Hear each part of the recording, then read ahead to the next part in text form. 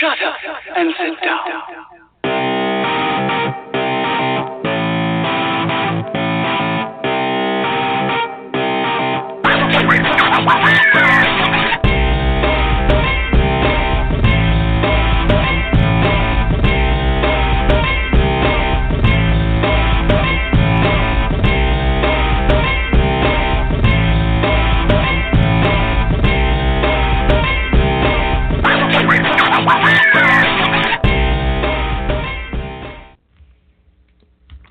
Sup, bitches?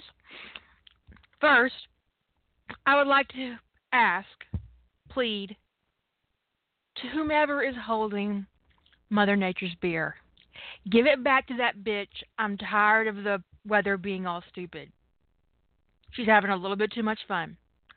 I'm just saying. It was 30 degrees yesterday, and it was 70 today. Come on. Come on. Give that bitch her beer back. She's got too much freedom of movement. Tonight, I'm going to attempt to do something I've never actually done in front of people. Because, when it comes to plot drifting, I've done that a lot, actually, in writing groups. Not always in the format that I use on the podcast, but I've done it. I've brainstormed with other authors and groups of 50 or more, to be perfectly honest. So that really isn't unusual. I've done it, and I'm comfortable, exploring ideas and even saying something that might be stupid, because it doesn't bother me to say a stupid thing and go, oh, God, that was stupid. Why did I say that? I don't do that. I say stupid shit all the time, and I move on. Except for, in the middle of the night, around 3 o'clock in the morning when I can't sleep and I got a headache and maybe PMS, and I think to myself, why on earth did I tell that man 10 years ago, blah, blah, blah. But I'm thinking, I do that sometimes, but it isn't quite the same. Or, more importantly, why didn't I cuss that motherfucker out when I had the chance? It's these missed opportunities that come back to haunt me. I have to say.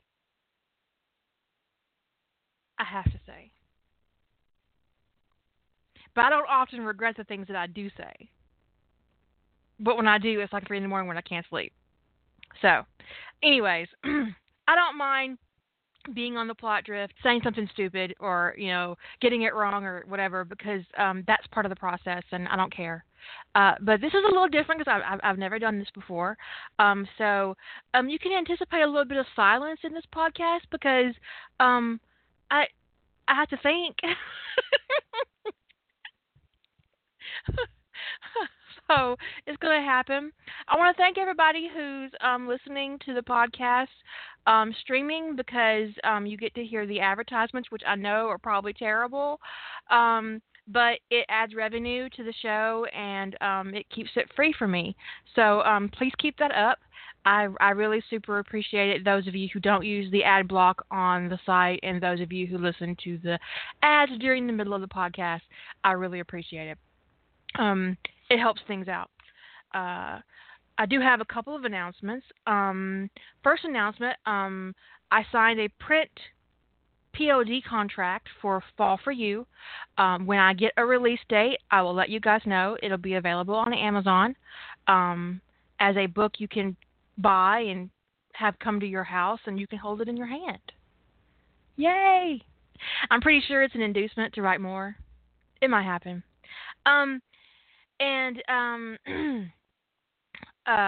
What else? Oh, I had a moment a few weeks ago, and I did something crazy in the middle of the night with Jilly. She's definitely my partner in crime in this particular endeavor, and I hope to unveil it after after April, when we do our Mulligan. We're gonna play with something new, and I hope you guys will enjoy it, and it'll be a lot of fun for those who are involved, and it'll be really exciting. And I'm not trying to be a cock tease. I just don't really know how to talk about it yet, and what to say about it. But let's call it an alternative fandom environment. Let's just call it that. We're gonna call it an alternative fandom environment. Um,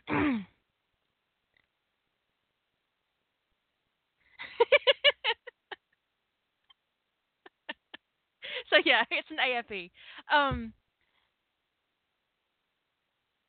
and it's the thing is when you spend a lot of time, as I do in fandom, you start to look at how things are done, and I've talked a lot in the past about uh the reader first mentality in fandom and why it exists and why it's there, and how authors are often treated like second class citizens in archives just by the very nature of how an archive is run. And it bothers me a lot. And I've been thinking about it, and um, it burned into me a little, and um, we're going to have an alternate fandom environment. That's just what we're going to call it for right now. But you guys will probably see it in May, unless I get super excited and reveal it before then. But I don't think so. May's my day. May 1st probably. May 2nd. Who knows? Depending on how things go in April and all that stuff. Um, but anyways, that's just what I'm thinking about and working on. And I did the POD thing. I told you guys about that. I picked Darkling Loyal for my mulligan in April. It wasn't my first choice. It ended up being my only choice. I'm gonna just leave it at that because everything else was like, oh God, fuck you, and so that's gonna happen that way. But let's get started on the character GIF, and we're gonna look at an original male character. And because of speaking of original characters, I had someone email me a few months ago and ask me if I would ever write an original novel for OCs that I have in my fandom work, like say Declan Frost and Sean. Um, oh my God, I forgot my Sean Taylor. I forgot my OC's name for a second. And the thing is I absolutely totally would write a novel for Sean and Declan. I absolutely would do it because they're my characters, and even if I have used them in fandom, they're mine. They belong to me, and I can put them down in an original environment, and they're full blown. I've got deep character profiles for both, and it wouldn't bother me in the least. Because what come up in the email was that I talked about how I wouldn't scrub my fan fiction for publication as original work, and because I wouldn't, I don't think that's appropriate. But that's just me. That's just my personal opinion, and that's how I feel about it. But and they asked if I would use original characters that I had created, and I absolutely would. I absolutely would, because that shit belongs to me. And I can do what I want with it. Just to be perfectly honest. That shit's mine. Um, so, okay, original character. I'm all geared up. I have tea, I have coffee, I have popcorn, I have some fudge cookies because my bestest friend in the whole world, I made her oh, that was my other announcement. I made Lady Holder a beautiful new website. It's at ladyholder.com. Go check it out. It's beautimous, and I made it, and she sent me cookies. Well, I only made the outside. All that organization is hers. Her crazy ass links pictures and shit. I'm just messing with you. Anyway, she picked it out and I put it together, and it's beautiful. And she sent me 3 packages of cookies through Amazon, and I've already had 4, which is more than my daily allotment. I'm only supposed to have 3, but I have 4. I have 1 left. I haven't actually had the 4th one yet, but it's sitting here. It's Ernie. Because it's an EL fudge cookie, so it's those little Keebler elves. It's the Ernie one. On the back it says, from the hollow tree. The other cookie I just ate said dunk the head in first, which was terrible instructions to put on the back of a cookie. Just saying. EAD went well, I think. I posted all my shit. Julie had a headache, but she posted hers the next day, and they're awesome. You should go check them out. And let's see, everybody. Oh, apparently she's not finished posting all hers. Are you not? Oh, Okay, well, she'll get there. Patience. Patience. Anyway, and there's a whole big list of EAD participants on Julie's site for you to look at. And, but Ernie's talking to me, my cookies. Anyway, I got 3 packages in the mail, and I opened it up, and I went, holy shit. Because I'm only, I'm pre-diabetic, so I'm not allowed a whole lot of sweets. And so I kind of, to prevent myself from binging on sweets, which is something I could easily do because I love chocolate, is I try to give myself a little bit of treat every day so I don't get deprived and go crazy. So I usually give myself 2 or 3 cookies a day, and of a different variety, and I've got enough cookies to last me several months now, thanks to Lady Holder, as long as certain people in this house who have a penis leave my shit alone. So we'll see how that goes. We'll see. Because he does like them too. Not as much as he likes Oreos, but he does like them. He does. These cookies cause impotence. I totally would do that, but he wouldn't believe me. Anyways, so because of my current environment and because I probably I can't create an original character that Kira wouldn't use. That's me. One of me. So I'm going to create an original male character to stick in one of my various fandoms. So let's see, I write Stargate, Harry Potter. I've written a little bit of NCIS. I've written a little bit of Hawaii Five-0.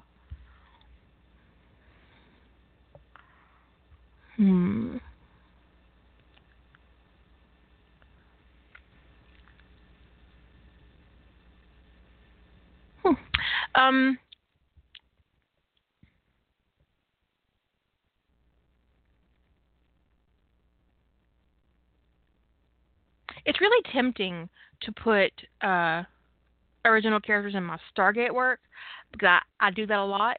I also have quite a few characters, OC characters in my Harry Potter work because I have to fill out the world building, because when you look at the world building of Harry Potter, despite all the work that J.K. Rowling did do, Harry's world is very narrow.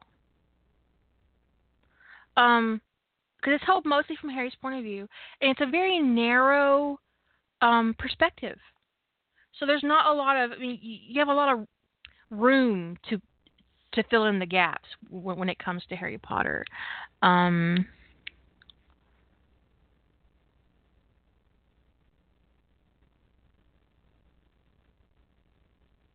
So yeah, I think I will do a Harry Potter character. Let's see. Okay.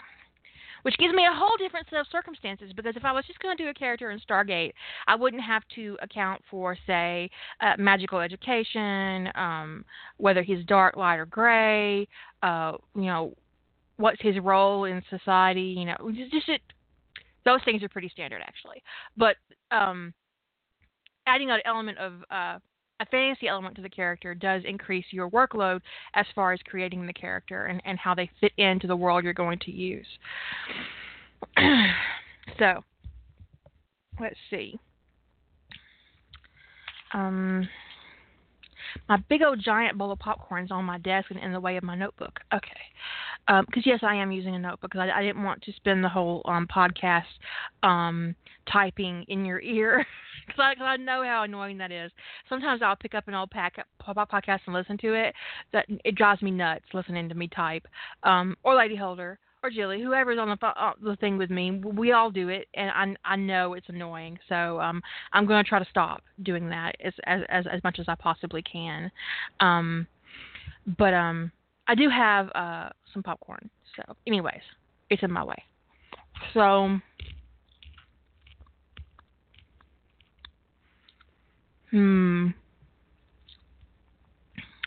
Harry Potter. When you're creating an OC, normally I already have my plot in place, and I'll be like, insert OC here, task, job, why I need them. Because I try not to create original characters unless they have a purpose, beyond, not just filler. Because, you can have filler in the background, but if you're going to actually create a whole character with a background and cast them in your head and really pay attention to their details, they need to have a purpose.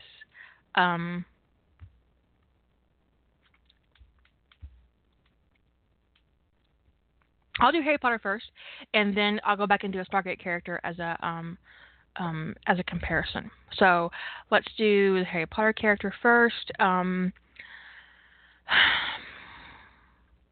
Post or pre-war? Let's do.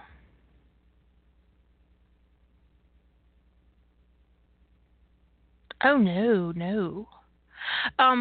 Somebody asked in the chat room something for Darkly Loyal. I absolutely would not. I'm a plotter, completely a plotter, and Darkly Loyal is 100% plotted. I just haven't written it. So I could not insert an original character into Darkly Loyal right now if my life depended on it.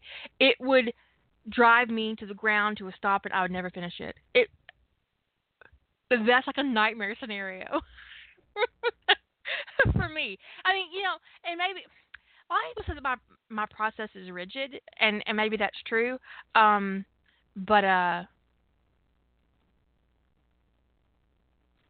yeah, my process is pretty rigid. I'm not going to apologize for it because everybody has their own process and it's legitimate. You need to establish your own process and make it work for you. And what works for you won't work for me probably, and what works for me might not work for you. So it's really important that you develop your own process and figure out what works for you, what works best, and that way you don't have to hold yourself to anybody else's standard, because my word count for the year is not your goal. It's mine. So don't try to make it your goal. So don't try to make my process your goal. Figure out your own process. That's got to be your goal. Whether it's creating a character or plotting a story or writing a story or whatever you do, you got to do you, because trying to do me or trying to do Julie or trying to do anybody else, you're just doing yourself a disservice trying to do Stephen King. Not that I'm comparing myself to Stephen King. You know what I'm talking about, right? You have to figure out who you are in your process and work with you, because in the end, if you try to work as somebody else, you're just setting us up to fail. And that kind of failure can be very demoralizing. And it's super, super important that you don't get bogged down in planning and never write. I know a lot of people get really deep in the process of creating characters and doing plots and thinking up ideas, and they get so involved in it that they never actually write. So I used to do that. When I was younger, I would spend hours and hours and upon hours and hours just filling notebooks. I still have those notebooks full of story ideas and never actually doing any writing. Now, I don't let myself do that. If I'm not in a position to write, I give myself maybe an hour and a half of any day to kind of play with ideas and write things down. And then either I write or I do something else. So writing, when you have time to create, writing should be 80% of the time you spend. You should spend 80% of the time you are being a writer, writing, and 20% researching, plotting, planning, whatever you want to do. But if you're not spending 80% of your writing time writing, you got a problem. I would say even 10% for planning and then 10% for reading, because you need to read in order to write. So if you're not spending 80% of your writing time actually writing, then you need to reprioritize and figure something out, because there's something wrong in your process, and you're never going to get anything accomplished. That's just my personal opinion, but it's the right one. I'm just saying. I'm just saying. And if you can't write, stop what you're doing and do something else, because you're just creating a vicious circle where all you're going to do is plan and plot and world build and never actually do any fucking writing. Cater to that vicious cycle. Get out of it. Go play a game. Get on YouTube. Watch Food Wishes for 3 hours. He's got a very soothing voice. I'm just saying. He's very soothing.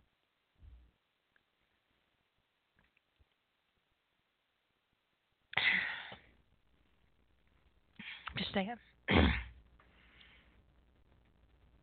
Anyways, now that I've lectured you like I'm your mama, I'm gonna I'm gonna start my thing now. So we're gonna do the Harry Potter character first. Julia suggested I do a character for the Legacy sequel, and I'm tempted. I'm really tempted. But the other part of that is that I might reveal details of my plot that I don't want anybody to know in the advance of the Legacy being put on my website. So those of you who looked at my EAD will know that I posted the first 3 chapters of my James and Lily story, The Legacy, on EAD. And it's the first part of a trilogy, and I don't plan to put anything else more out about it until I'm actually finished with book 2, perhaps book 3, just because. Anyways, we're going to have an experience. Another one, a different one. It'll be a alternate reader experience. Anyways, okay, so Harry Potter. Let's do...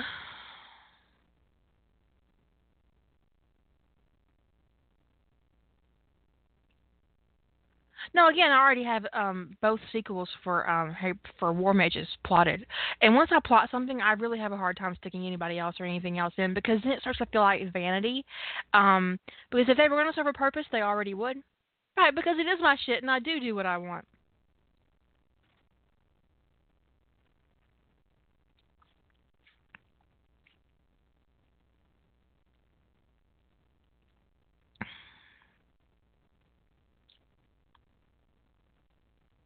I don't know what that eat means. Did I say something inappropriate? I thought I said something I shouldn't have said. Okay. Don't do me that way, girl. Anyways, because I was rambling there for a little bit.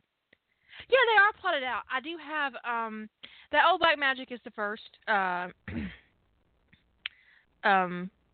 then the sequel.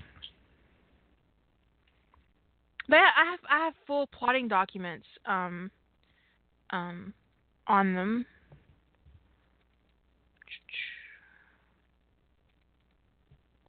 The second book is called Those Magic Changes, and the third book is called And Magic Will Never Die.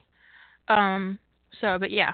But let's do something not connected, because I don't want to discuss my own plot work.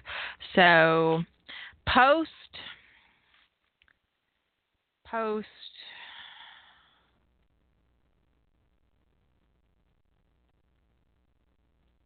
See, post Blood War. The second one. So Voldemort is dead, because I'm getting tired of plotting his murder. I'm saying I'm really getting tired of plotting his murder. I'd like to move on from it. Why that fucker can't stay dead in my work is beyond me.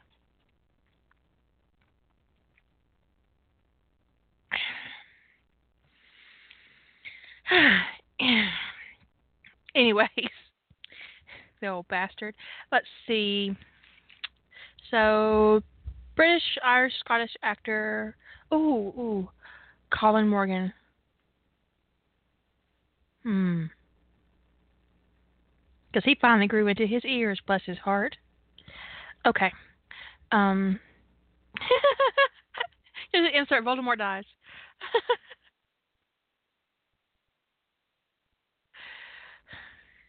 He did finally grow into his ears. Bless him. For a while there, I just thought his ears were always going to stick right out the side of his head. It was terrible.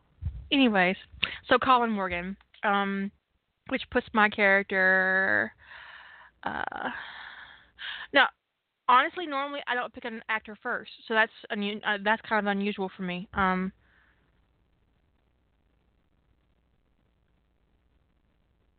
But he just popped into my head because I said British. Anyways, he's Irish, actually. He's Irish. So let's put the character in his 30s. He can play 30.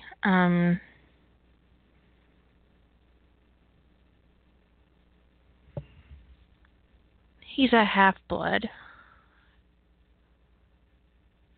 Again, this is something that wouldn't come up in a Stargate character. Let's see, he's a half-blood. I'm typecasting this poor guy.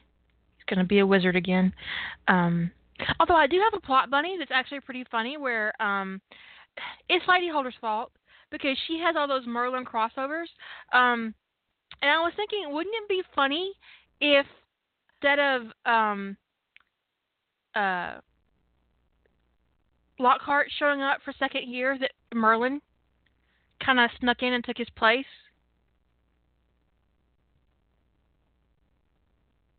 And he teaches, but he doesn't get cursed. He keeps staying there, and Dumbledore don't know what to do with him. Like we're in fifth year, and they still have the same DAD professor, and Dumbledore's like, "What the fuck? Why is this curse getting rid of this guy?" And he can't legitimately get rid of him because he's great and everybody loves him, but Dumbledore hates him.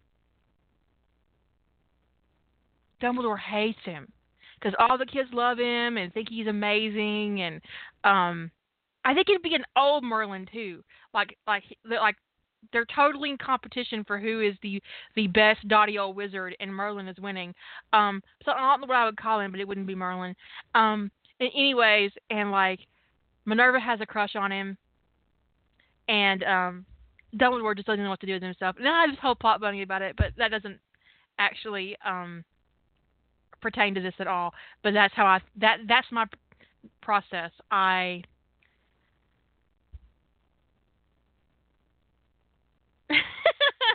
That's a great line.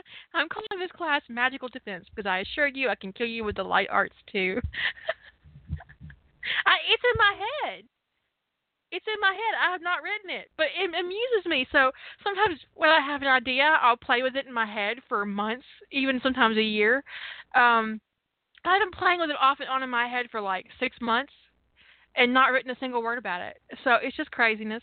I don't know what I'm going to do with it. Okay, so okay, I need to give this guy a name before he literally becomes Colin Morgan in my head, and I can't change it. So, Morgan Colin.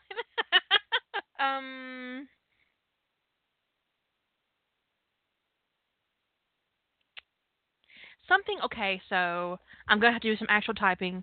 I thought I was gonna limit that, so but I'm gonna have to do some because smacks of Timmy Palmer, Jalmer.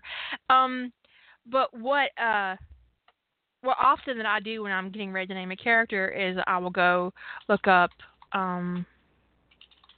baby names, and I'll look at different names. So I looked up old. Because my character, the actor is Irish, but my character will be British. So I went and looked up old English boy names. And I try not to use the same site all the time because a lot of times those sites their content never changes, so you don't get new stuff to play with. So always just kind of spread yourself out and not use one particular site all the time because you won't get new options. Oh God, some of these names are absolutely terrible. Okay.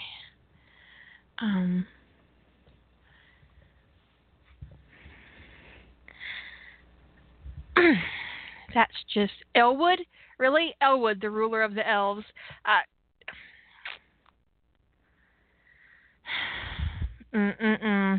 Gladstone. That's a dog. Let's see. Harlan. Sounds like a really old dude living up in the mountains by himself. Let's see. Hayden. That name's been ruined. Thank you, Hayden Christensen. Let's see. Headley. Great. Now the Blazing Saddles is totally in my head. Thank you. Thank you, 100babynames.com. Thank you so much. Headley. Lamar. Okay, I'm going to click on Julie's link. Okay. Let's see. These are... but they don't have any definitions.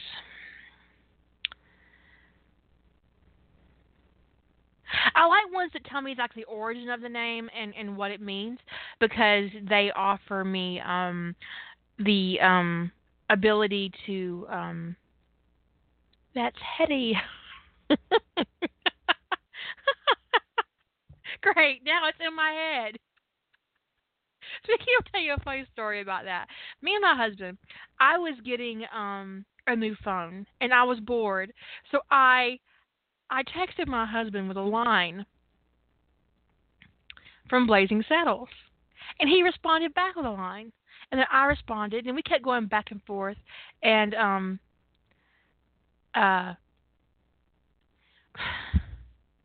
there are some lines in Blazing Saddles that, taken out of context, are particularly racist. Okay, so here I am, and the little guy behind the counter says he needs my phone because he needs to fix the syncing issue I'm having with my phone, and I'm like, oh shit. So I hand it over to him, and I'll be damned if my husband didn't, in that moment, text with the most heinous thing he could have possibly have said from Blazing Saddles. And I looked at the phone, and the little guy looked at me, and he said, I said we were playing the Blazing Saddles quote game. He said, that's a game? I said, it is for me and my husband. I said, it's my fault. I started it. He said, what did you start it with? And I said, where the white women at? Which is particularly funny because I'm a white woman. Anyway, it amused me.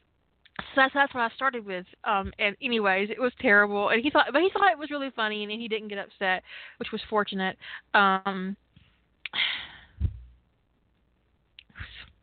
Really, really bad. Anyways, okay. I don't want a female name, obviously. I like Killian. It has a lot of. I don't even know how to say that one. You ever get the idea that these people just say, okay, I'm going to call you Imish.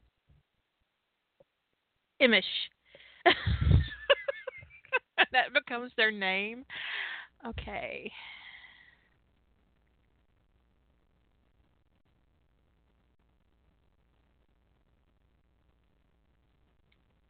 Lancelot. Marlowe.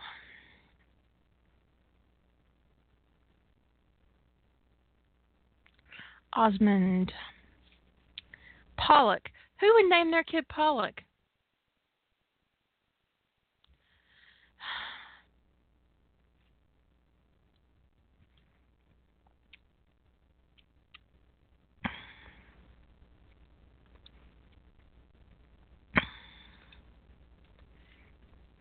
Ruford. Sounds particularly old and crotchety.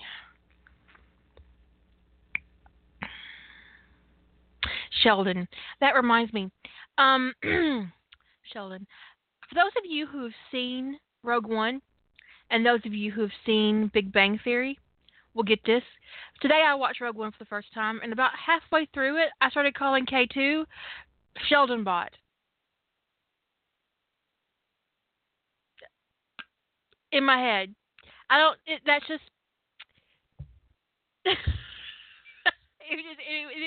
It's stuck there now. Sheldon Bot. I really enjoyed Rogue One. It was good.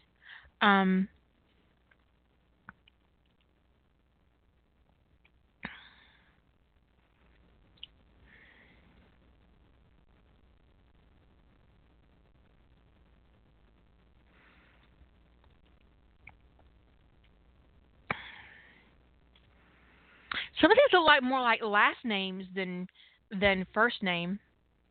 Oh look, that's the site I got Zale from. I wonder where that came from. Let's see.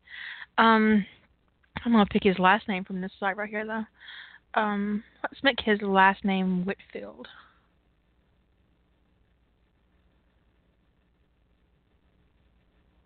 Anytime I see a W name, I automatically think of Willoughby. It's really unfortunate.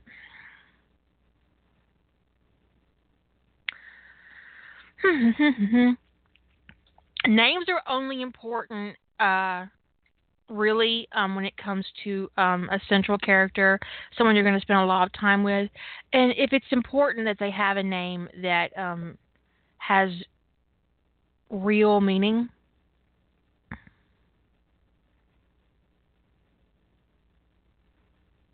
I had heard that about K2 in the voice of being Alan, the guy from Firefly, but still, he ended up being Sheldon Bott because if you've ever seen Rogue One and you've ever watched Big Bang Theory, you know exactly what I'm talking about. Um,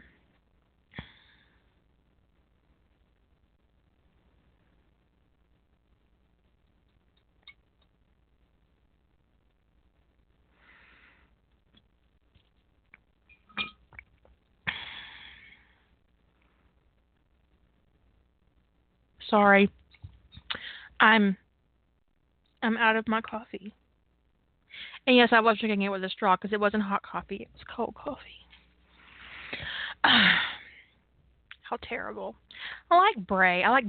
Brett's nice. Brett sounds like a jerk. I can't use Burke because I've already used Burke somewhere else.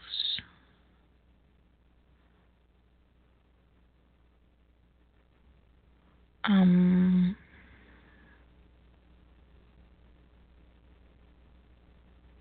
Delwyn.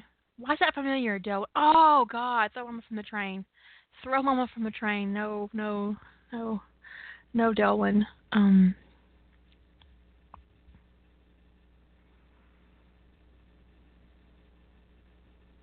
so how you look at a name, you think, well, that dude's never getting laid.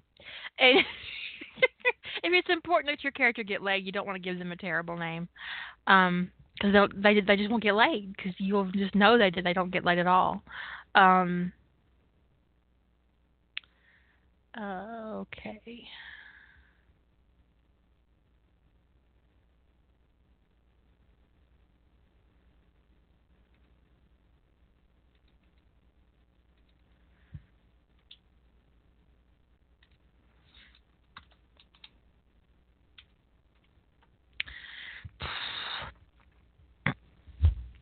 Oh, I like Selwyn. I like that.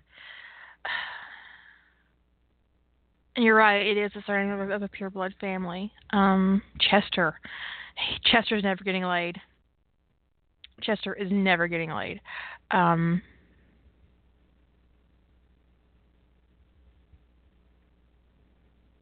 I like Asa.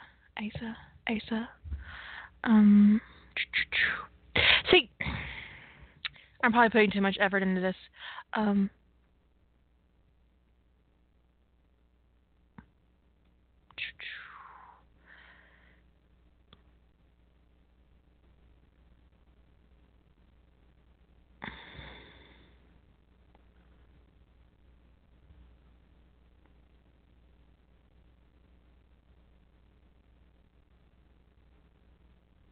I'm serious about Chester never getting laid. Chester is never getting laid.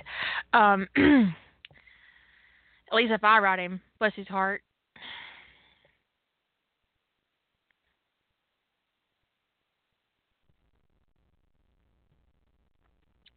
I have an Aiden.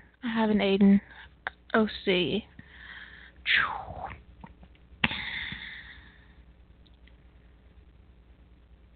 No, I don't. It's on No C. That's Aiden Ford.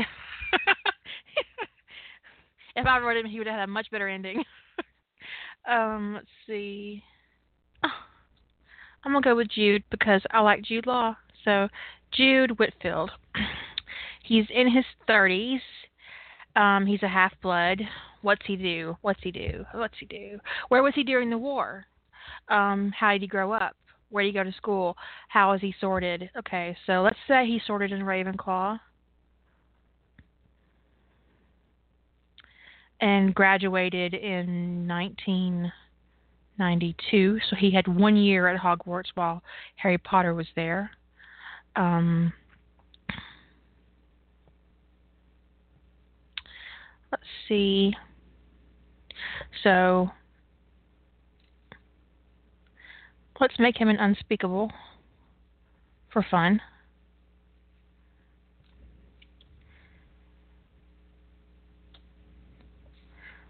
see. Marital status. Unmarried.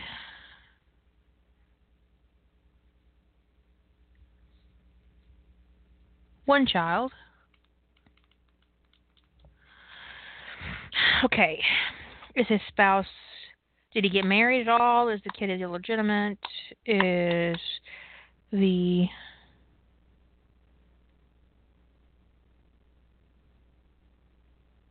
Let's make it an adopted child. I imagine there were plenty of children to adopt after the war. Adopted one child. Let's see.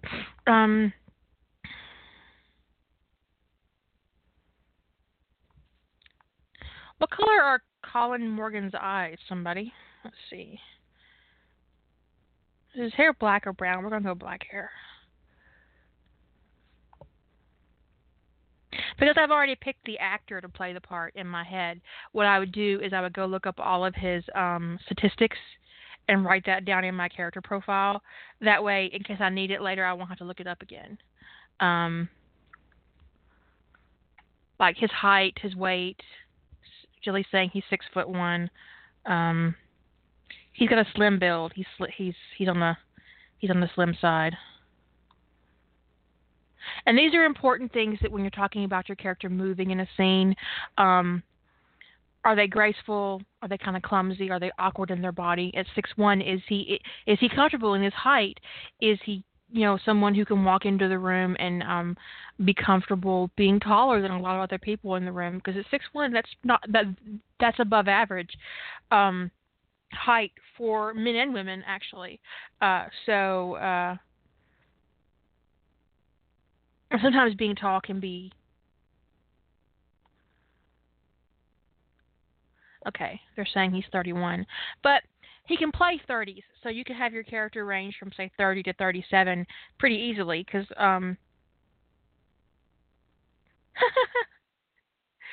when it comes to body hair, you make those decisions. He's not as bad as Daniel Radcliffe, bless his heart.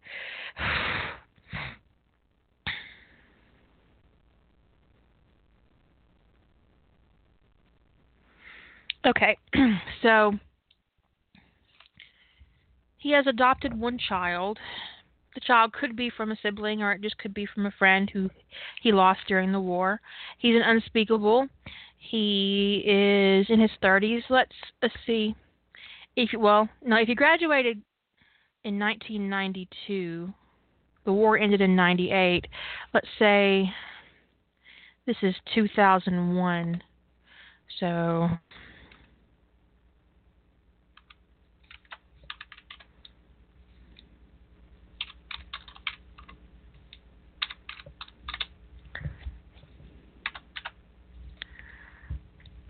Math. Let's see, he was 17 in 1992. Plus, 8 years?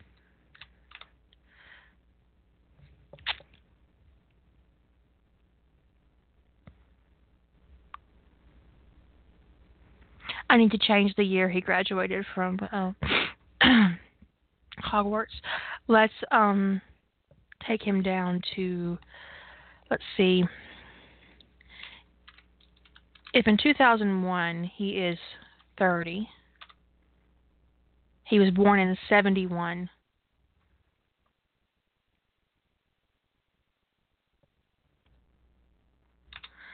Which means he started Hogwarts in 1982, plus 7. He's the class of 1989.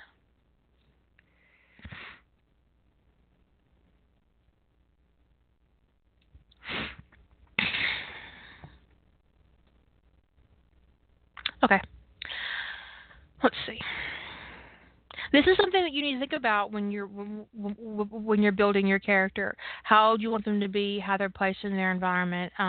What you're going to want them to do? And all those things, and be prepared to change that to match what you need for your story. So once you create a character, they can't be concrete. They have to be fluid, so you can move them around your plot and make them work for you, because they're a tool, and they have to work for you. So, okay. Let's look at his character. He is. I'm gonna go with.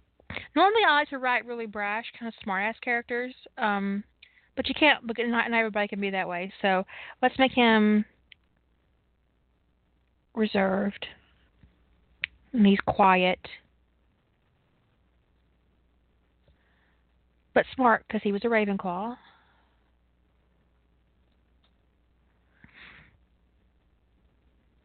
He would have been, I think, with Bill. Or maybe Charlie.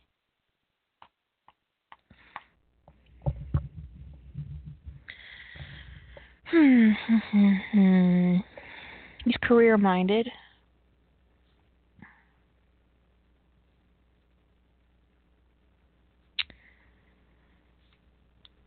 And a planner.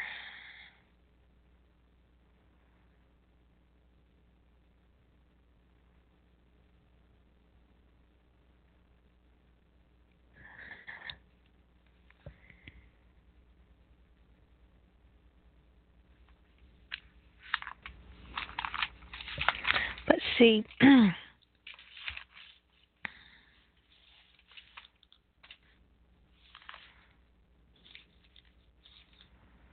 When did the twins start Hogwarts? They were in third year in 1991, so.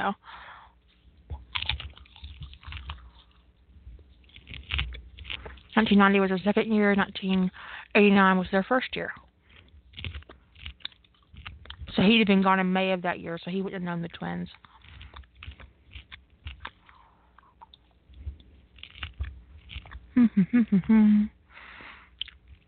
This is only highlighting my inability to do math in my head, by the way.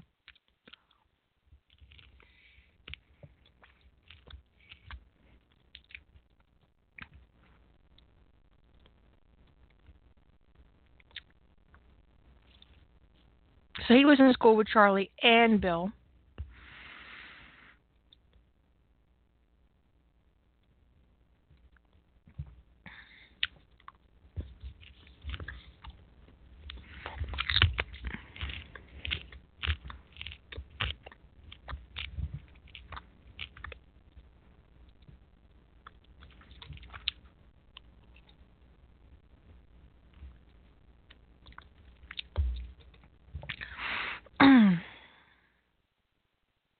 I'll put down that he knows Bill.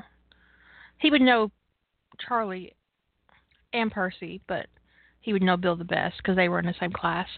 Okay. I kind of want him to hate the Weasleys, though. I kind of want him to just loathe them for reasons, because I do. Maybe not Bill, but... Okay. I'm making unfond of Molly and Arthur, actually.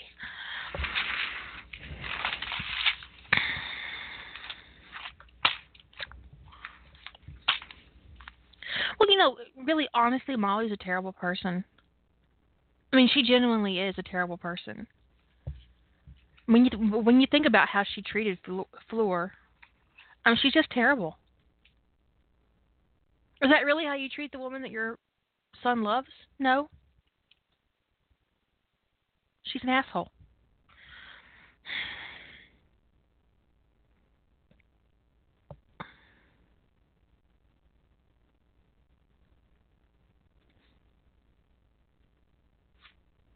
Or he overheard something. You're right, yeah. But anyway, he don't like Arthur or Molly. She definitely would be a monster-in-law with a wand. I would not want to be involved in that in any situation. Okay, so he's an unspeakable. I think he's going to be Harry's trainer in the Unspeakables. Train Harry.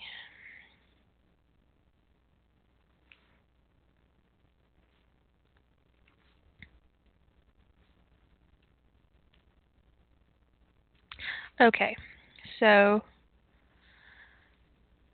I've talked about his basic personality. He's reserved. Let's make him a gray wizard, which would not sit well with Molly, who likes to pretend she's light. Let's see.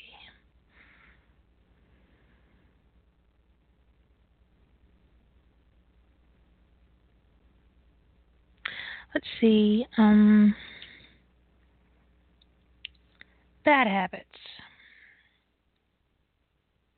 Because we all have them. I tend to give female characters my own bad habits. I don't know why. And I also tend to give Harry Daniel Radcliffe's bad habit, which is smoking.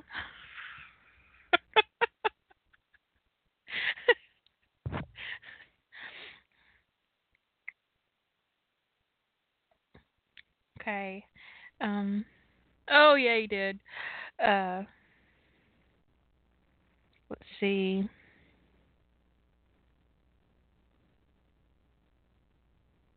Let's say he's just has an unforgiving nature, which is probably why he's carrying a grudge against Molly and Arthur so many years later. Unforgiving nature.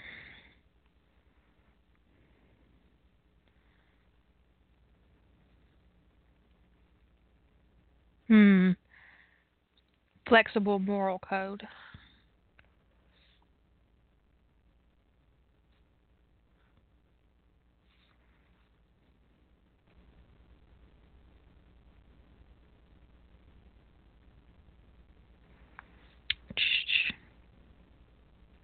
Maybe a foul temper, but he has a long fuse.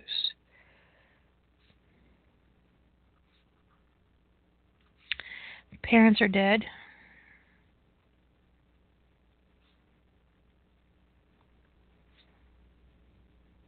These sound like arbitrary decisions, but they're not, because already kind of in the back of my mind, I'm picturing him moving around and what he's going to be doing and how he's going to talk and um the the rhythm of his voice and just of his words as he speaks, and so it's all kind of churning around in the background there, and how he holds himself, and it's all really there in the back of my mind, and I can't really explain it any better than that, but that's just the way my brain works when I create a character. So I'm really curious as to see how Gillian Layholder do it. His parents are dead. No personal relationship.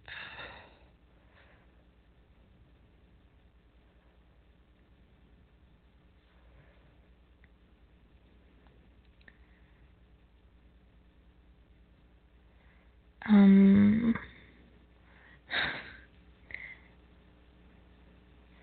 I'd say his adopted child is female because I always tend to write boys.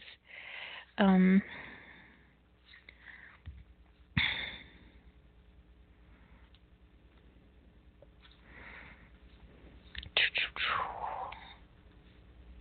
so what's his purpose? What's his purpose beyond training Harry?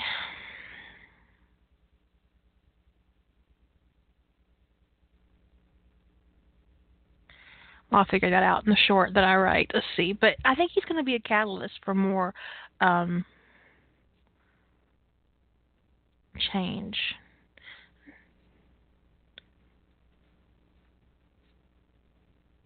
Now, if he were a main character, if I was going to make him, say, for instance, a love interest for Harry, I would have to spend a lot more time with him.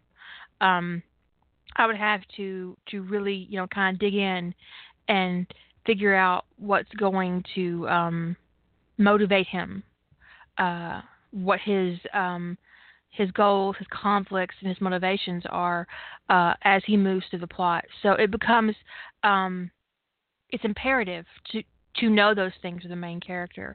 But with a side character, you need motivations.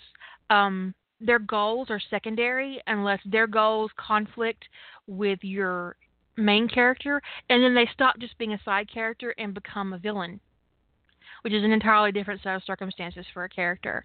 Because creating a villain isn't like creating just a side character like this character is, because you don't really need to know their goals. But motivations are good because it helps you structure their dialogue. And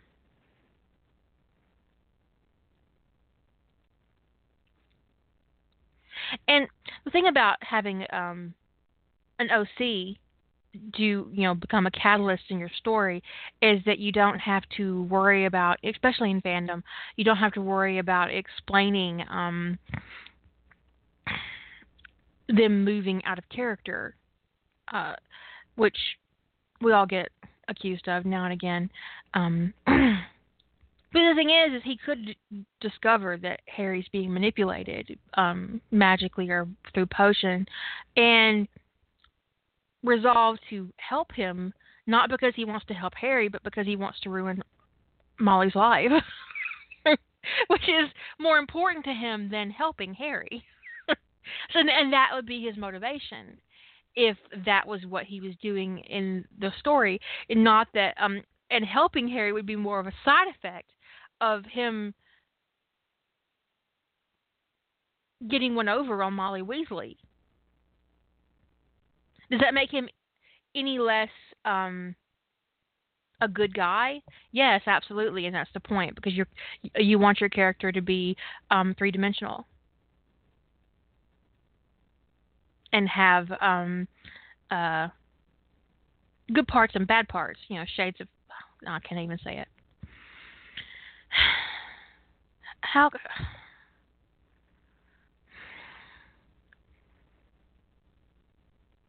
It ruined a whole phrase. Don't get me started. Oh, God.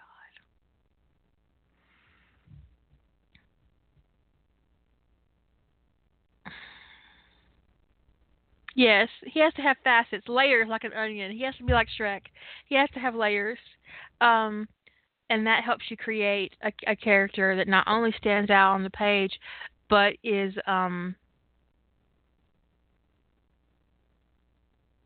memorable. Especially with an OC in a cast full of characters that are that you that everybody knows really, really well when you're reading in fandom. Well, maybe he was in love with Charlie Weasley, and she interfered, and he didn't find out later that she had manipulated Charlie through magic or potions to break up with him, and then it was, Charlie was gone, and all he had left was, just revenging himself on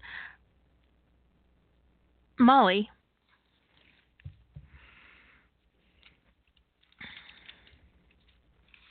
And maybe he sets out to seduce Harry, to ruin Molly's plans for the boy who lived. That has a lot of appeal. That amuses me.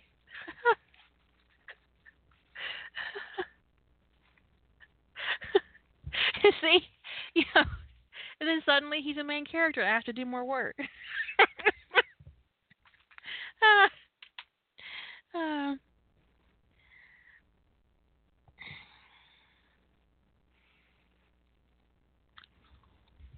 Anyways, once you have your character, now normally, like I said, when I'm making an OC, it's usually because I've plotted something in my work that requires an alternate character, and I've created a spot for that person, and then I go back and create the character after the fact. Like where I created Kevin Jordan for Ties That Bind, I put in my plot Asshole Dom, and that's how he was referred to until I actually created the character. Asshole Dom does this, Asshole Dom does that, and it got to the point where I actually, at one point during the writing, actually called him Asshole Dom, Kevin Jordan. I had to do a mass find and replace to make sure I got them all. And do you know how difficult it is to look through Ties That Bind for the word asshole and not correct the wrong one? I'm just saying. I apparently use that word quite a lot. In a lot of different ways. In a variety of ways. Anyway. Where's my stupid module? Okay. 58 minutes. Okay. Um, son of a bitch. Okay. Oh, so that is one kind of OC, and once you have their motivations in place, you can figure out how they fit in your story. If you're creating them first, which is important if you're working on an original idea. A lot of times when I have an original idea, I'll plot my main character out first. I'll figure him out, and then plot around him. But when it comes to fandom, I usually do the plotting first, and then I insert any OCs that I have with just. Sometimes I have a name for them, sometimes I have a nickname for them, and then I, draw them out later after I finish my main plot work.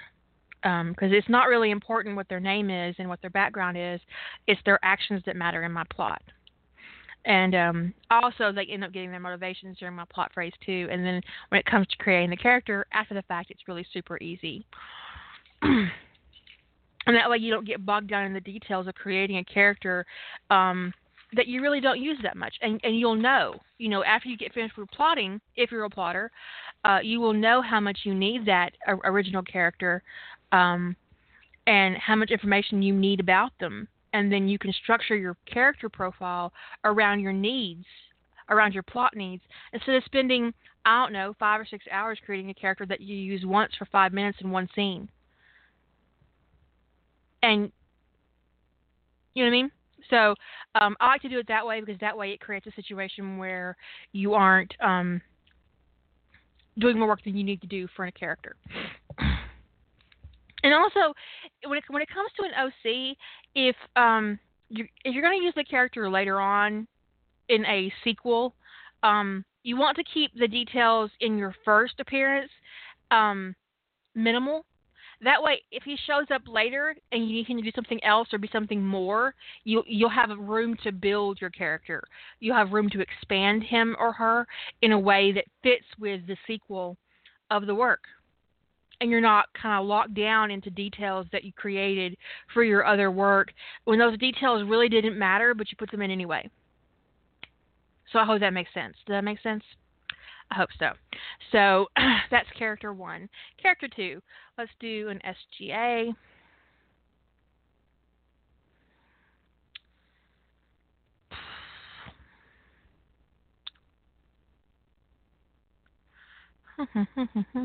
Okay. So I did original male characters on this. Let's see. Male.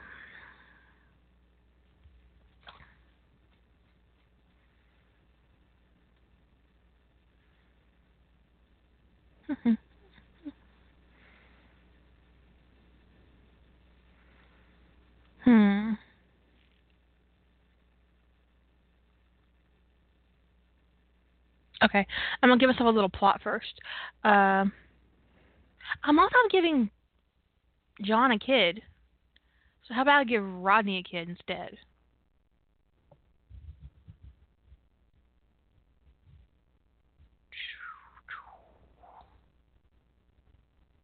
Great. Now I've got baby Jesus stuck in my head.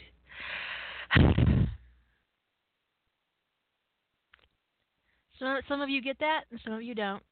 That's okay.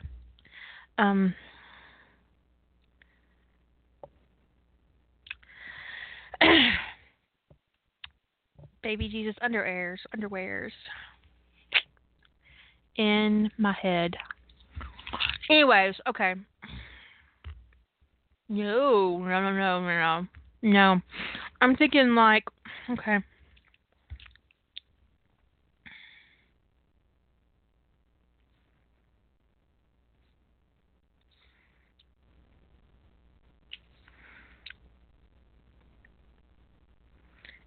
Considering it's sci-fi, is there a mother? I was thinking maybe this kid's on Earth and McKay gets called back to Earth. How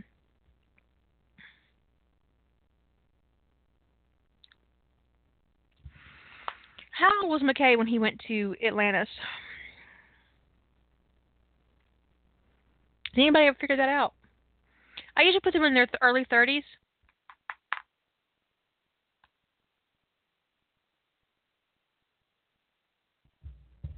Okay, Julie's saying he's 36. Okay.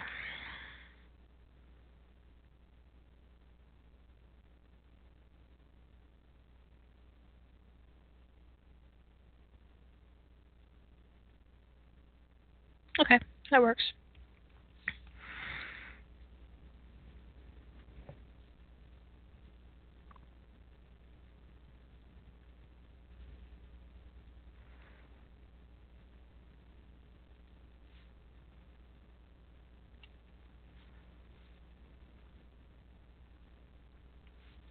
I'm going to do something I hate to read, but write a lot, apparently. I'm going to do a secret baby. Um, okay, so let's say he fathered this kid in college or shortly after college, depending on when he got into college, because he's super smart. So I've already got an alien gift baby, although it wasn't grateful alien gift baby. It was an accidental. We're going to sacrifice this alien gift baby. Um, but still, um, uh, let's say that he fathered this kid when he was 21. No, no, because that would put the kid way too old. Um,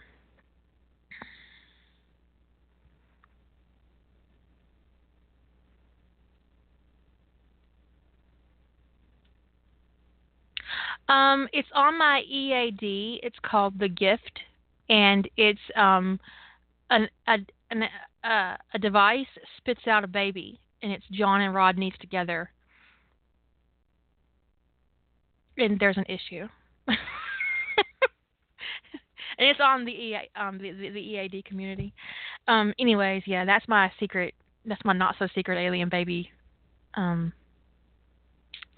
I want the kid to be about 15 when he comes when Rodney meets him. So he would be um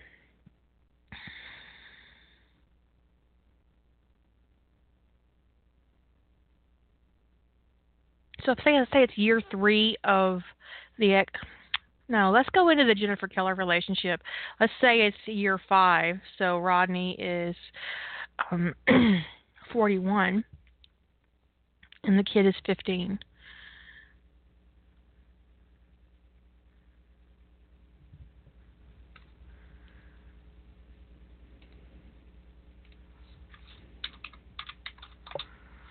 So Rodney was in his mid 20s when he fathered this kid. 26 when he fathered.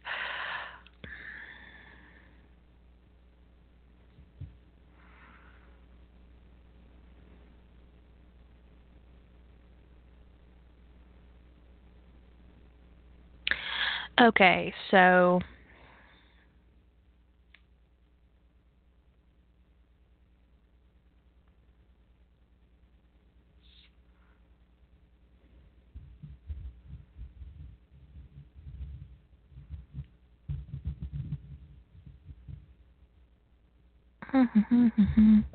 let's talk about the kid. He's 15.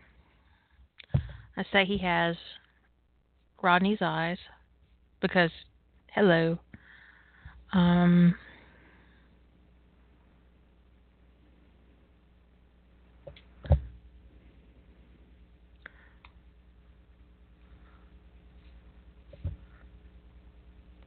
blonde hair. No, no, no, not a kid genius. I'm thinking an average asshole kid who immediately thinks that John Shepard is the best thing that ever lived.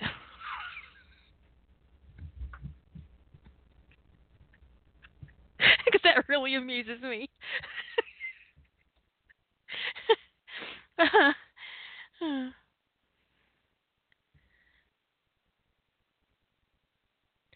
Who like loves John and actively tries to sabotage um Rodney's relationship with Keller.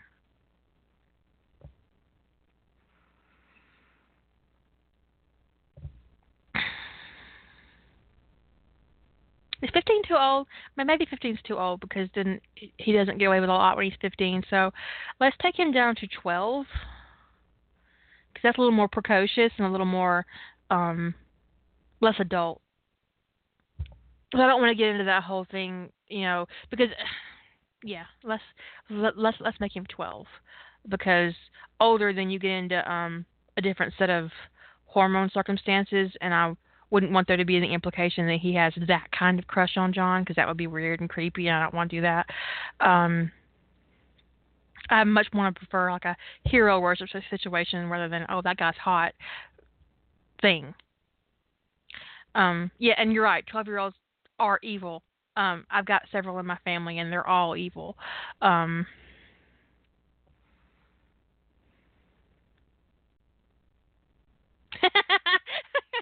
then you would know from evil, wouldn't you, Melissa, who has two in her house? Okay. Let's go personality type. A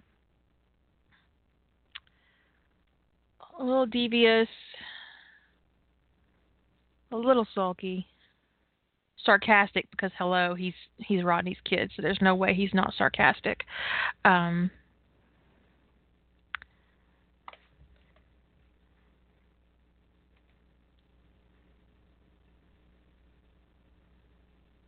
Cute kid. Who is that?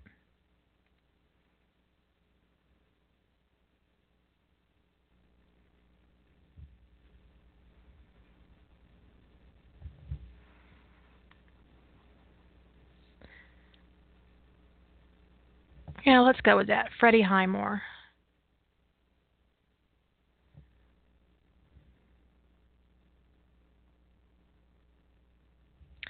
So that's the actor. What's his name?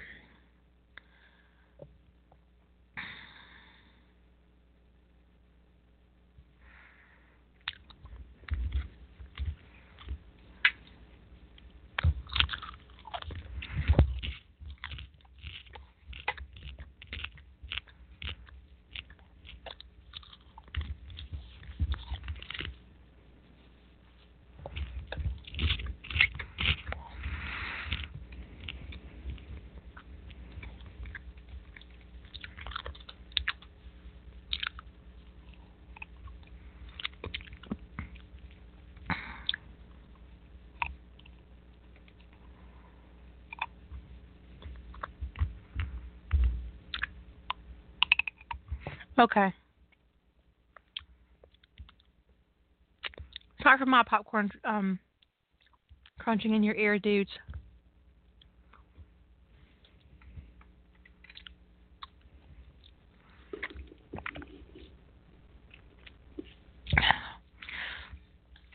Well, if Rodney was he would have been 23 when he bothered this kid. Um,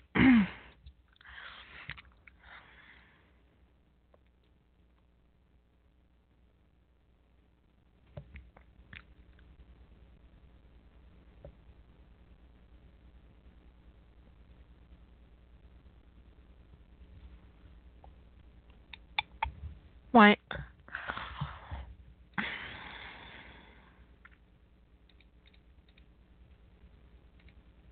29. He was 29 when he bothered this kid.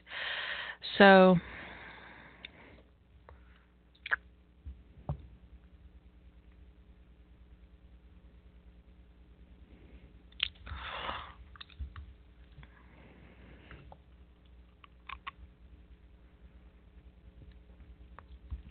I really don't want to give him a Russian mother.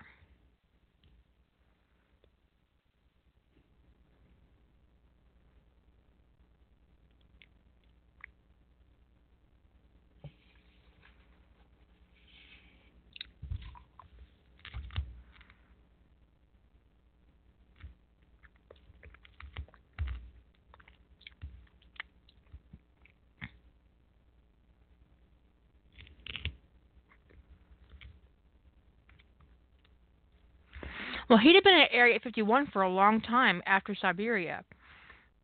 If he was 36 when he went on the expedition,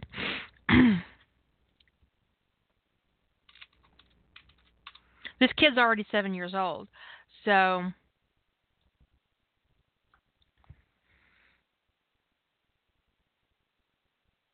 and if they were still at Area 51 together, he would know about the kid.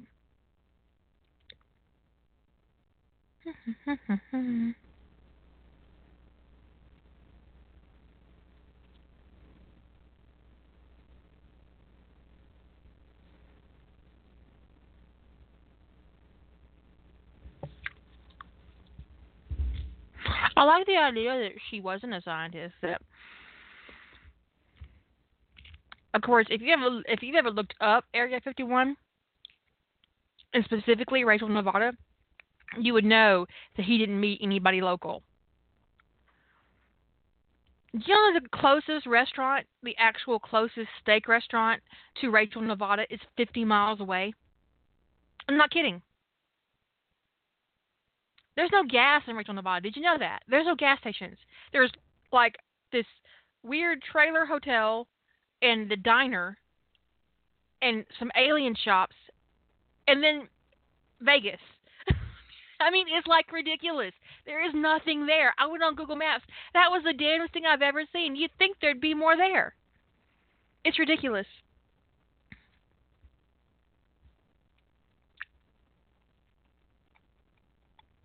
Just craziness. Anyways, put this popcorn up before I eat more than I'm supposed to. I'm gonna have to eat a little more. It won't fit in my lid. Okay. Let's see.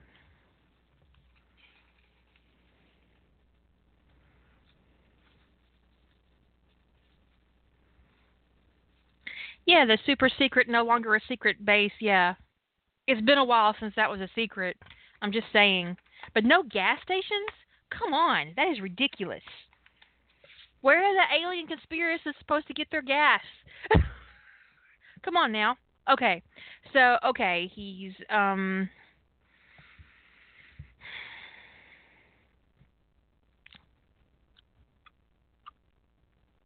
oh, you know what? No. He's not a secret.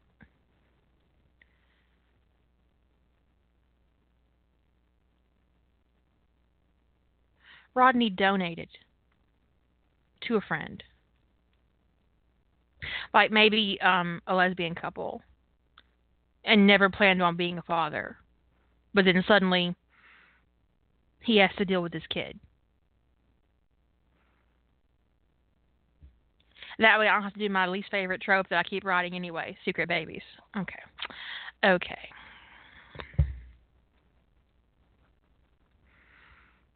Or maybe just a couple. It doesn't have to be a lesbian couple. It just depends.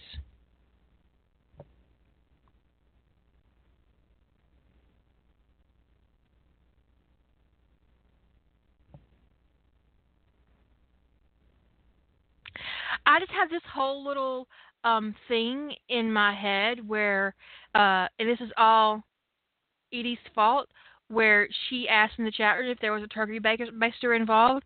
I could just see Jennifer having a big fit about him being donating in a cup to make a kid that wasn't even that he wasn't even going to get to see, and then Rodney like blurting out, "Well, actually, I went to bed with them both," and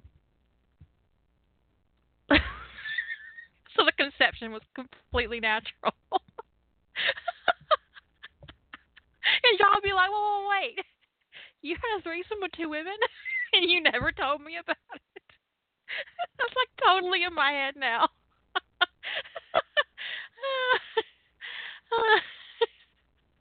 Oh, that's even better, a man and a woman. Jennifer will lose her shit. Um, it is a violation of the bro code not to share a threesome story. I think. I mean, I'm not a bro, so I would think, and that's how John finds out. See, I've already got this shit. You guys, really, you guys, I wasn't intending on writing a big thing. Thank you. Yeah, I can definitely see Keller losing her shit over that. Okay, so I'm gonna put donated in quotes. Okay. I wonder how long it took him to get pregnant. Several very pleasurable months.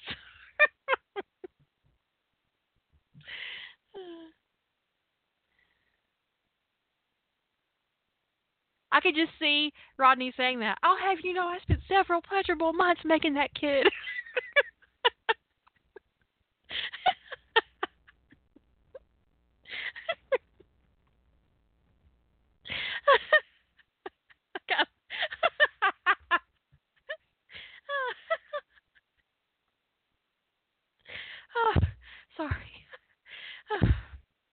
It's all in my head now. Thanks, you guys. Thanks a lot. Um,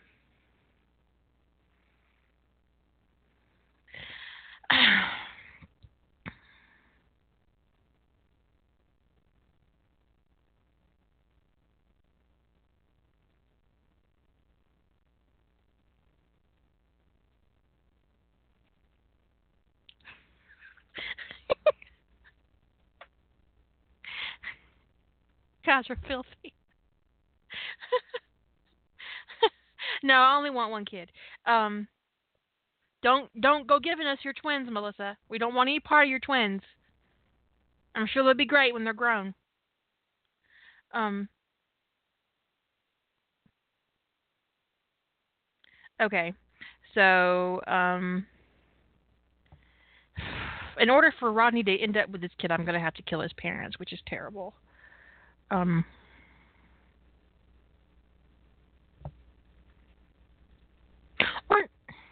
or not.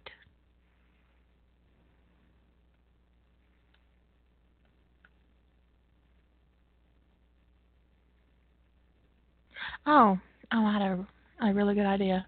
Since the kid isn't a secret, maybe he knows about McKay. Maybe his parents are um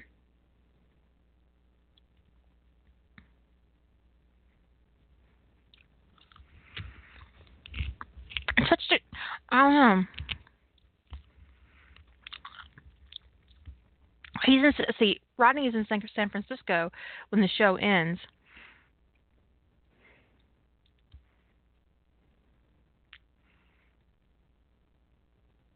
Maybe he reaches out, to say hi to them and talk to the kid and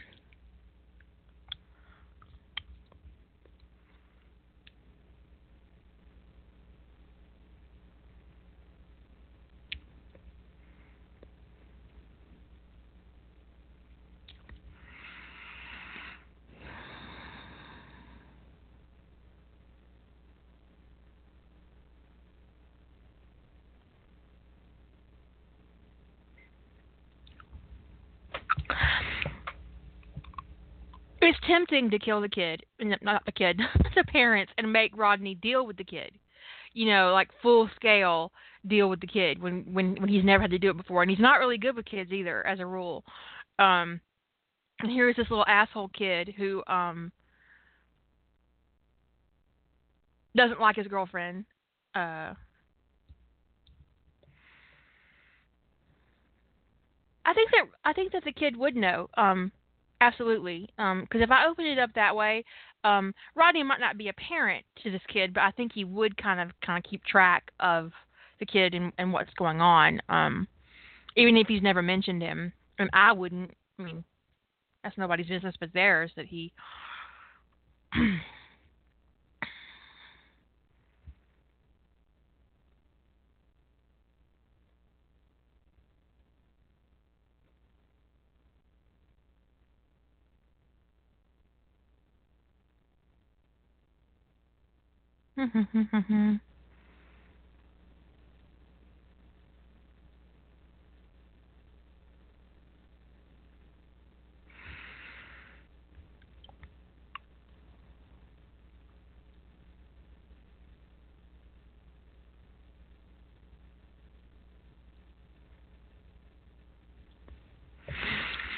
So, do I kill the parents?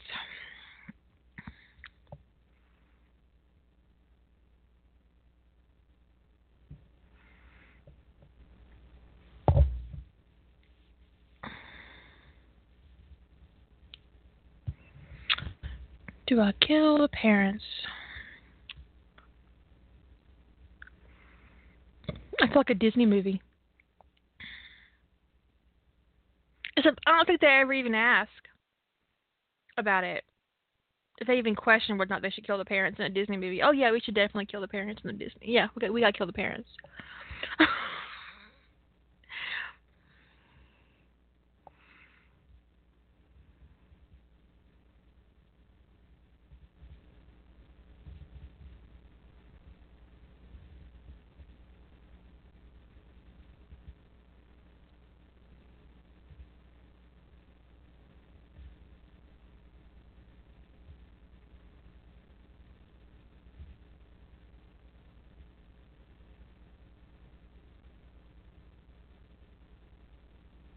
I like the idea, Edie. Is that way I can decide later whether or not they're dead when I'm plotting that they disappeared. Andrew,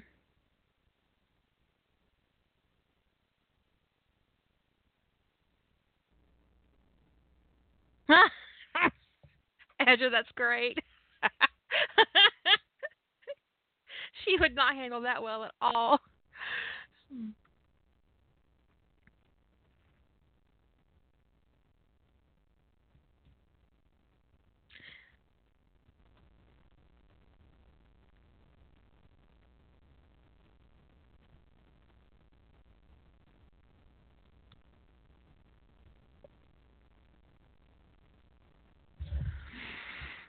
So maybe the friends got divorced. Um, every opportunity I have to make Jennifer Keller miserable, I would indulge in.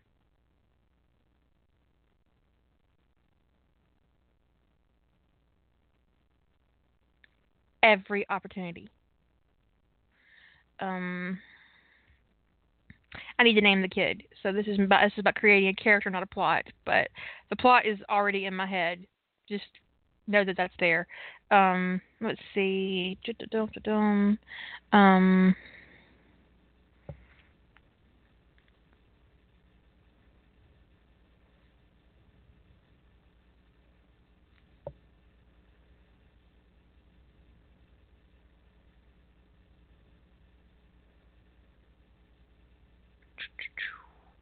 Colin Morgan. Oh, Colin. His name is Colin. His name is Colin. Okay. Um,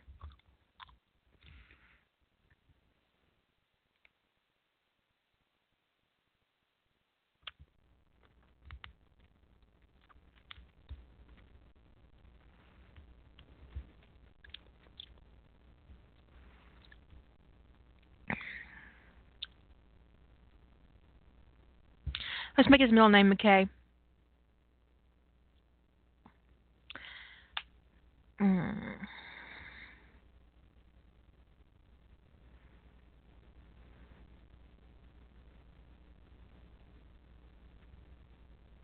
I need a last name. I want to name his mom too. What to name his mom? Oh, oh gosh. Maybe his mom's the new CMO because the SGC replaced Keller for performance reasons.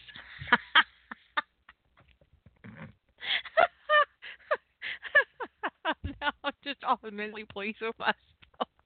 Because not only did she have to deal with Rodney's supposed ex and the kid she didn't know about, the bitch has got her job.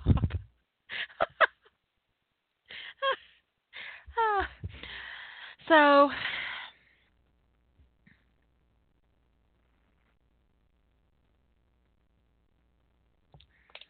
now I need a name for her and a last name. Let's do.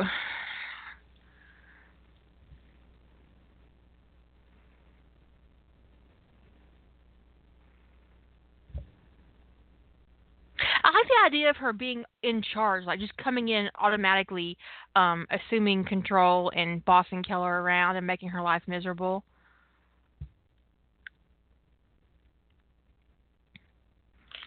Let's see. Last name Kendrick. Colin McKay Kendrick.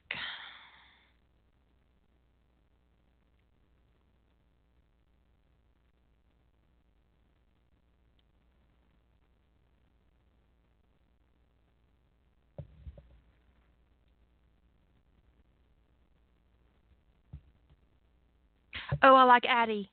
I like Addie.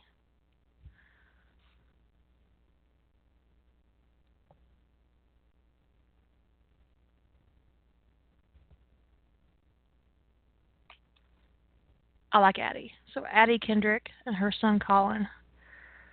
Doctor. There we go. Okay, so Colin has his father's eyes and brown hair. Someone figure out what Addie's going to look like. Maybe Addison Kendrick, but Addie for short. Um,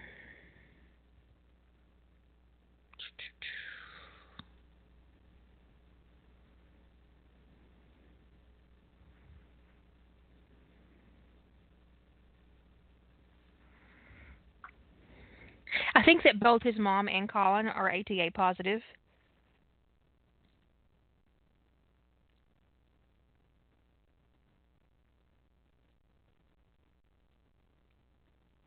Well, the kid has brown hair.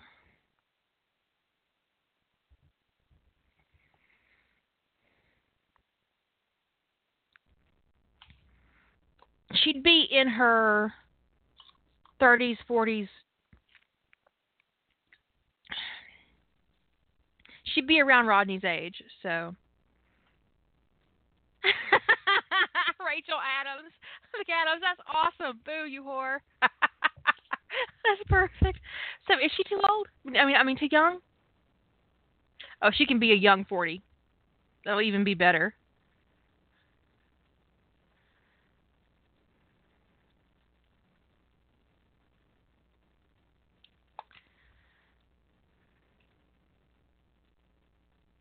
Yeah, that's working it. That is working it.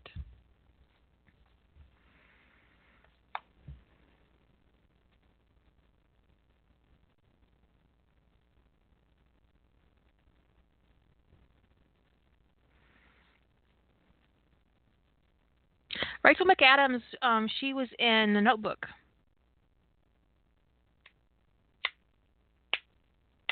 She was also in Mean Girls, which is where that "Boo, you whore" comes from.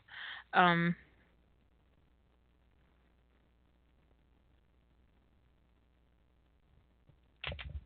that's time we got left.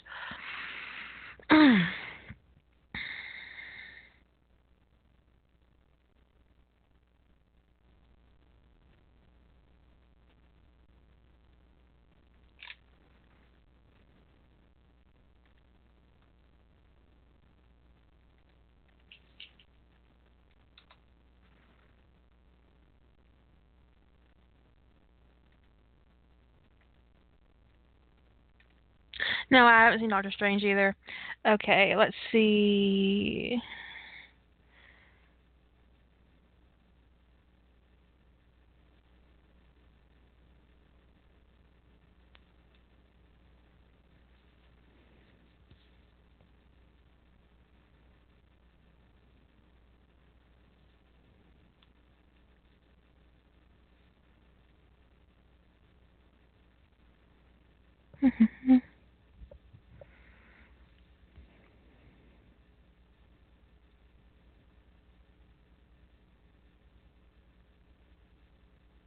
So let's say the divorce was really bitter, and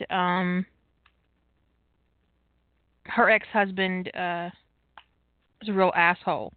That way, it kind of gets him out of the picture. I don't have to worry about him too much. That gives the kids some room to be a little resentful, um, and kind of an asshole about it.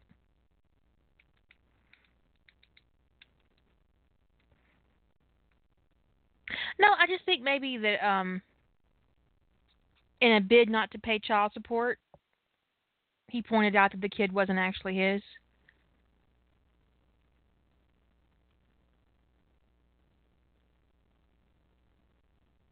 I do like the idea of it being a male and female couple because that way it reveals, like Jilly said, that Rodney's bi to John, and John didn't know that before.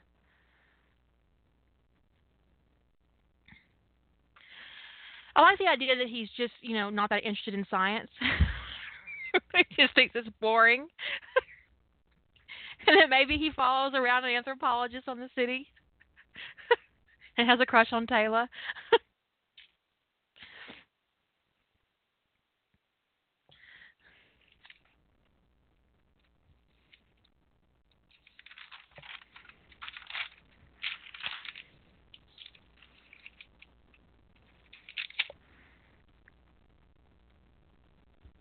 Maybe he hangs out with Ronan a lot.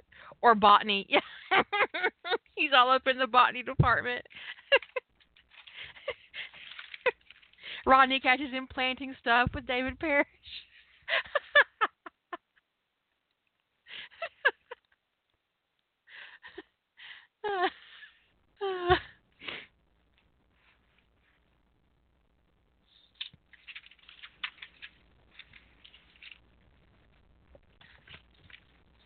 Psychology.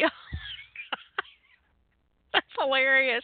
I like this idea of him just Rodney continuously finding him on the city, like in botany, um, uh, or like yeah, meditating with Taylor, running or working out with Ronan, just doing anything but science, doing everything he can to avoid anything to do with science, hard science, that is.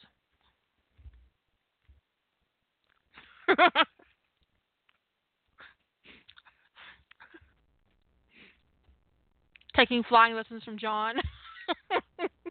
Refusing to go to Rodney's lab like his life depends on it.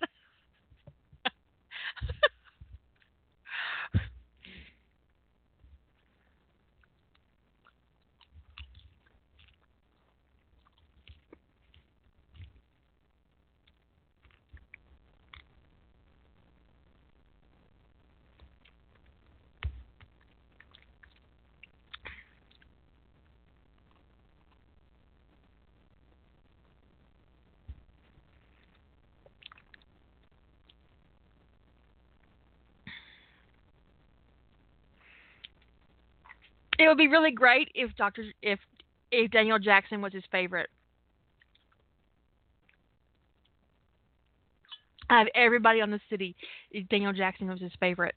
Because it reminds me of that scene when Daniel comes to Stargate to Atlantis, and when they get kidnapped by the Feral Asgard, and Michael Shakes comes through the gate and says, "Hey, Rodney!" Like he's super excited. Everybody looks at him like his world is over.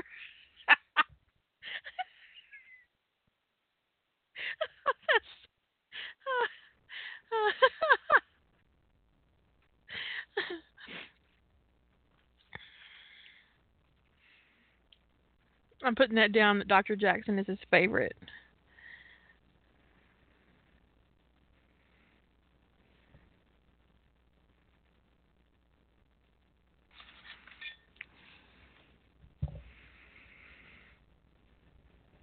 I think he's going to save all of his hate for Keller.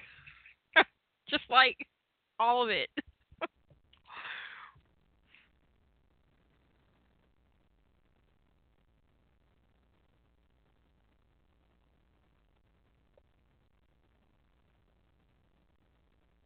There are several men on TV I would like to give a haircut, and on the character of Kavanaugh is one of them.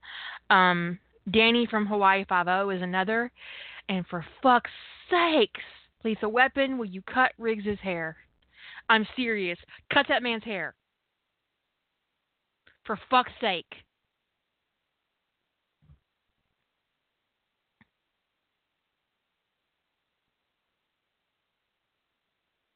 It's killing me. Killing me. Okay. Um.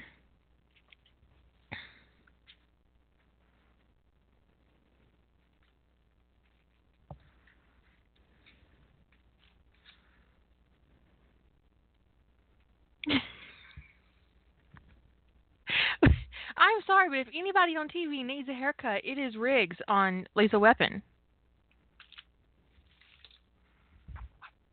Ha! Like the chat room censored your link.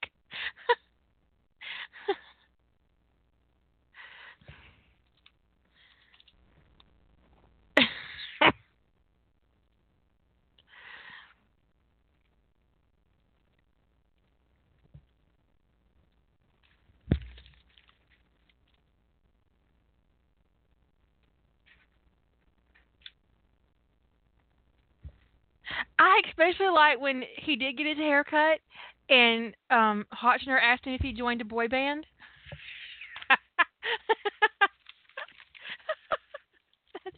And Reed didn't even know what that meant.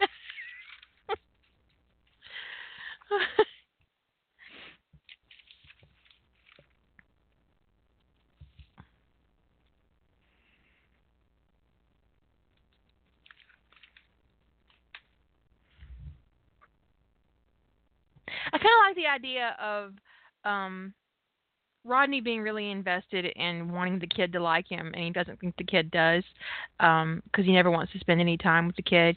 But the first time something happens, that the first person that Colin wants is his dad.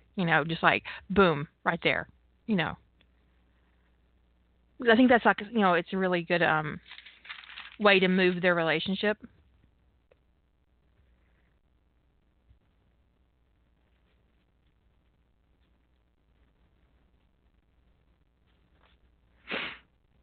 It would have been great if Spencer actually said yes. As a matter of fact, I did. We're going to meet on every other Saturday to practice. I'll let you know my schedule. Because I might have to miss some work.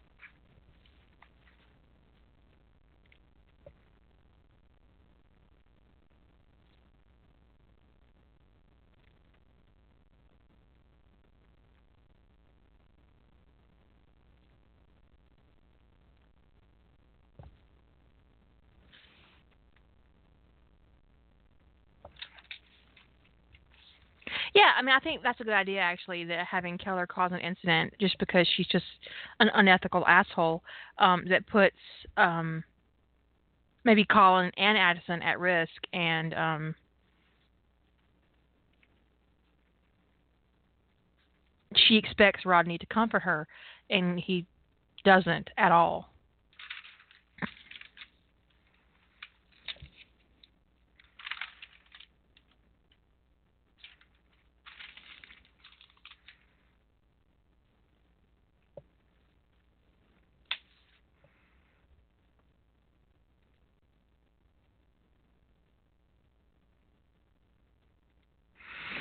So that's done. And I have too many plot bunnies. I knew I shouldn't have done this. I've got like 3 plot bunnies now because of this crap. We're like 10 minutes of the show left. I think it's like the only show I've ever done by myself. Probably not. Maybe. Especially when this long, anyway. Because normally I have to have somebody to talk to. Or I don't stay on task. I don't know. Maybe some of the smaller ones, maybe the shortened chunks I've done by myself, but the 2-hour one, I don't think so. Squirrel. I don't really like squirrels or fat chipmunks, for that matter.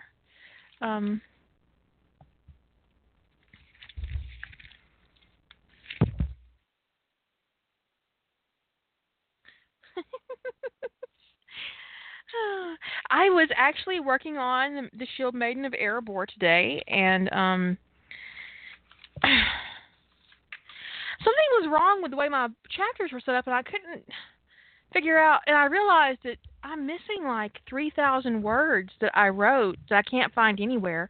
So I've been looking, and I think that they're probably on my USB drive, which I need to get out of my purse.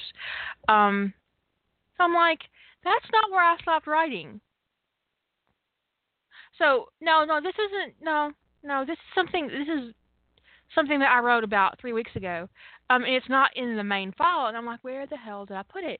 And I think that it was either on my tablet or I put it on. I didn't have an internet connection, so I had saved it to either my laptop hard drive or a USB key, and I never transferred it onto my Google Drive where I keep all my writing now. Anyway, it was kind of, I was like, I have more of that than I thought. Just something's missing. Because, and I thought, maybe I didn't write it. Maybe I just thought about it. Because sometimes I'll write in my head and then forget that I wrote it in my head and think I have it on, that I've actually written it, and I haven't. So, but I am like 100% certain that I have written at least 3,000 more words than I've got currently sitting on my hard drive. So, the words are missing.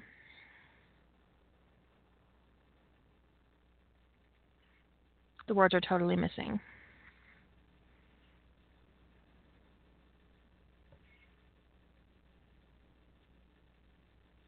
I don't know where they are.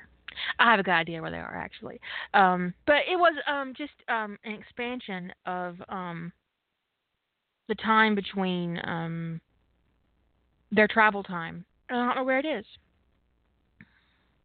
It's really annoying. Oh, I actually had a problem with syncing on my Google Drive about 3 weeks ago, where I had moved a lot of stuff on my laptop, and I didn't realize it was not syncing it appropriately to Google. And so when I came home, like I was missing like 3 folders full of documents. I'm talking like 20 or 30 documents was just gone. And then I realized it hadn't synced completely. So I ended up going back to my laptop and plugging it back in and turning it back on and and then finally it sunk up, but it was terrible. It was really upsetting.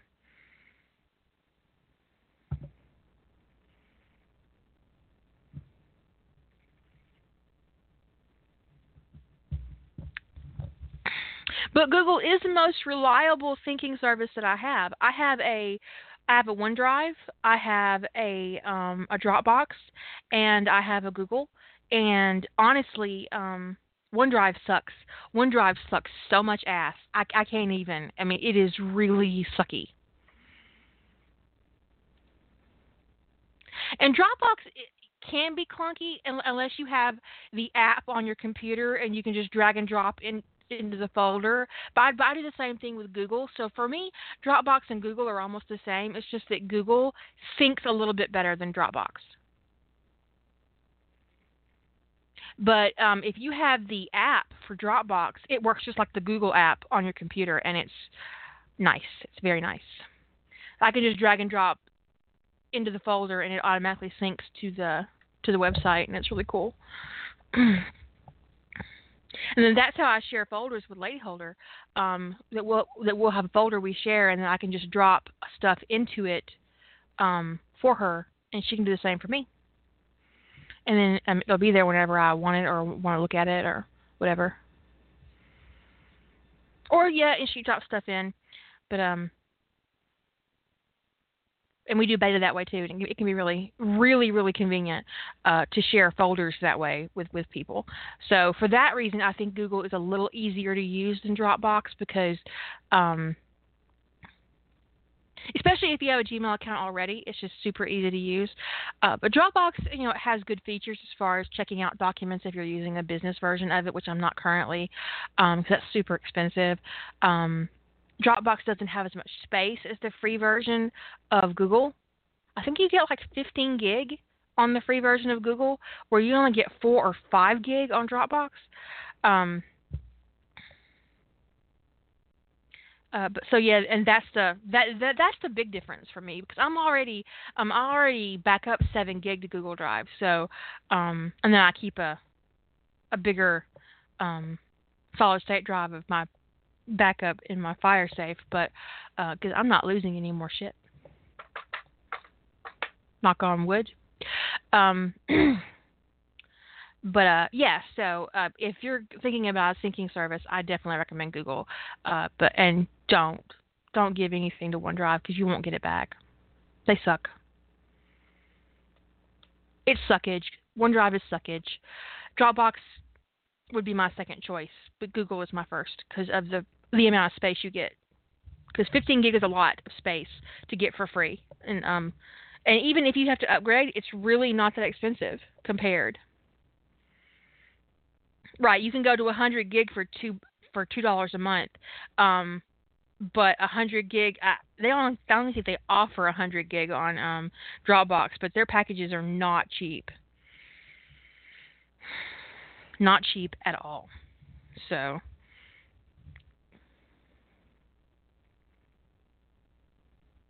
yeah, okay. So Julie says you can get 100 gig for $20 a year, that's excellent.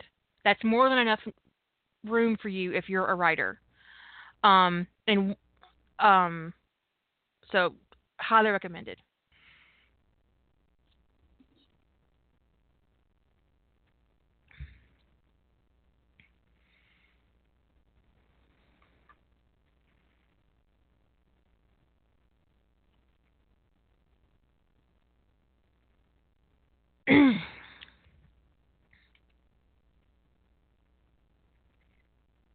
Anyway, but if you are using Google with your tablet and your computer or your laptop and your main computer, if you're um, device poor like me, that was sarcasm. Just make sure that your devices sync up completely before you turn them off. Otherwise, you'll get a freak out.